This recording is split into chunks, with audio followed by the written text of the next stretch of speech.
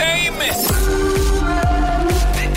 This is the tie-up. Gossip. Time for another round of the tie-up, the biggest celeb stories of the day. Nat Penfold's got me covered. Hi, Nat. Hi. So one of the main cast members of Stranger Things has admitted that he thought the show was going to be an absolute dud. Oh, interesting. Yeah, I'll I get love to those that stories. in a sec. But first, even Kim Kardashian and Kylie Jenner can't convince Instagram to change their minds with these new updates. You know, they keep changing and it's becoming more and more like TikTok. Yeah. Like my whole feed is sponsored posts. It's not even Yeah. my friends anymore. I don't get photos anymore. I just get reels, just videos. Yeah, it's very reel heavy. So there's some of the most followed people on Instagram, by the way. Kylie's got 361 million. Kim's got 326 million followers. And the other day they both shared this on their stories. It says, make Instagram again. Stop trying to be TikTok. I just want to see cute photos of my friends. Sincerely, everyone. And they're both like, please, in the caption.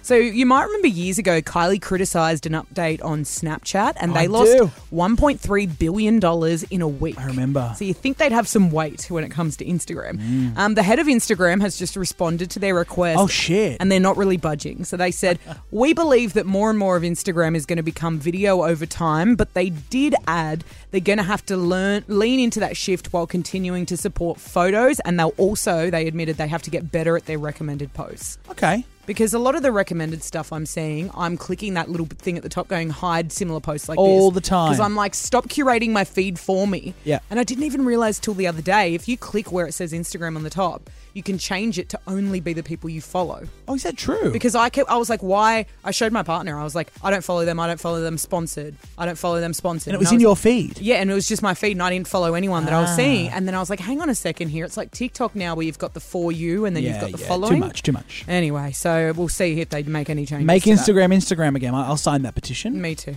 And Stranger Things actor David Harbour has admitted that he thought the show would be a total flop. So it's now the most streamed show in Netflix history. But it turns out that David, who plays Jim Hopper, Do you watch it? Do you watch Stranger Things? I watched season 1 and 2 and then I kind of fell off. And I feel like if I want to start 3 and 4, I'm going to have to go back to the beginning because I don't remember everything. They were good, but every season is basically the same. There's a monster, one of the kid gets it and they fix it in the end. I could probably follow the storyline if I didn't go back to the start and just jumped in at season 4, I reckon. think. But he said he thought it was going to be a total dud and he was a couple of episodes in and he's like, what have I signed up for? He was on the one show in the US and this is what he said. I remember when we were shooting the first season, we were down in Atlanta. Netflix had given us a budget of about $20 and we thought halfway through, I remember my hair person coming up to me and going, like about episode 4 we were shooting and she was like, I don't think it's going to work. Really? I was like, what? So by the time we finished, we wrapped. I thought we wouldn't get a second season. We'd be the first Netflix show kind of ever to never get a second season. We thought no one would watch it. It was going to be a disaster.